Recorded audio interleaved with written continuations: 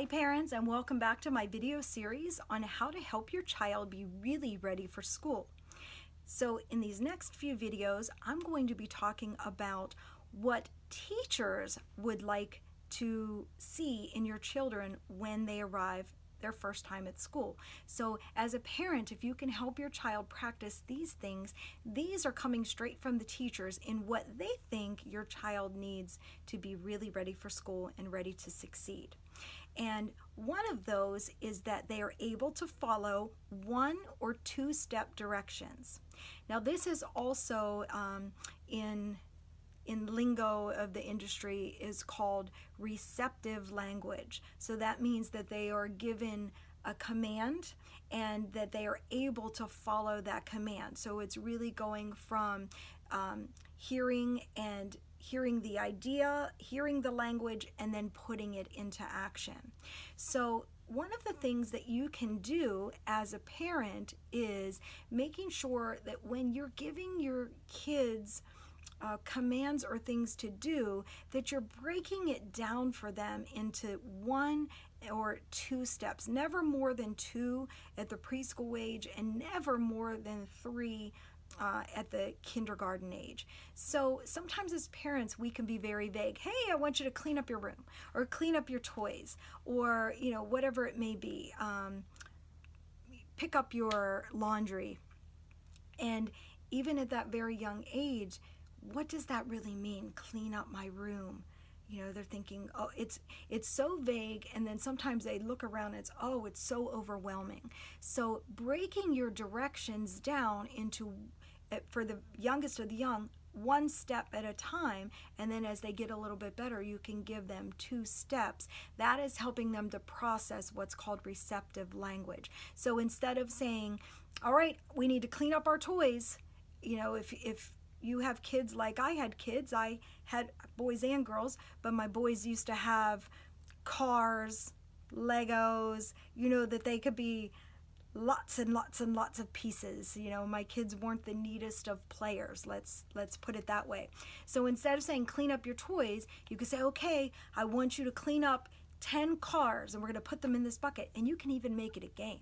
We used to make a game called tornado cleaning, where I would set a timer and we would see how many things we could pick up in 30 seconds, and they would get to hear the timer go off on the phone. And who had the most in their box or their basket in 30 seconds was the winner. Things like that. But giving them 1 or 2 step directions. Instead of clean your room, it is, okay, what I want to see you do is pick up your clothes off the floor and put them in the hamper. Okay, now I want to see you put these cars in this bin. Now I want to see you put your pillows on your bed.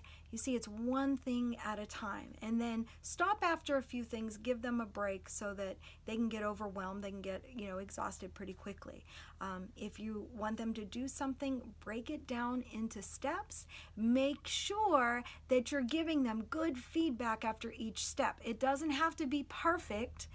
If they were able to complete what you wanted, it might not be the way you want it to be done, but baby steps, right? If they're going to be bringing their dishes from the table to the sink and maybe just scraping them in the garbage, they didn't scrape them exactly the way that you wanted, but that's okay. They were able to follow that step, they're going to get better. Let's always remember their age. So one of the things at school that they're expected to do is to be able to carry their tray, right? So making sure that at a very young age that we're giving them some independent things to do. After dinner, having them carry their plate to the kitchen, having them wipe up a spill that's their own, giving them things that they can complete as best they can will give them that sense of confidence and will help them by the time they get to school. If they're able to follow 1 step directions and then moving on to 2, it's going to really help them be set up for success in that school environment. Now, I'd like to tell you about something that I have that will also help set them up for success in their school environment. It's called my Really Ready for School class.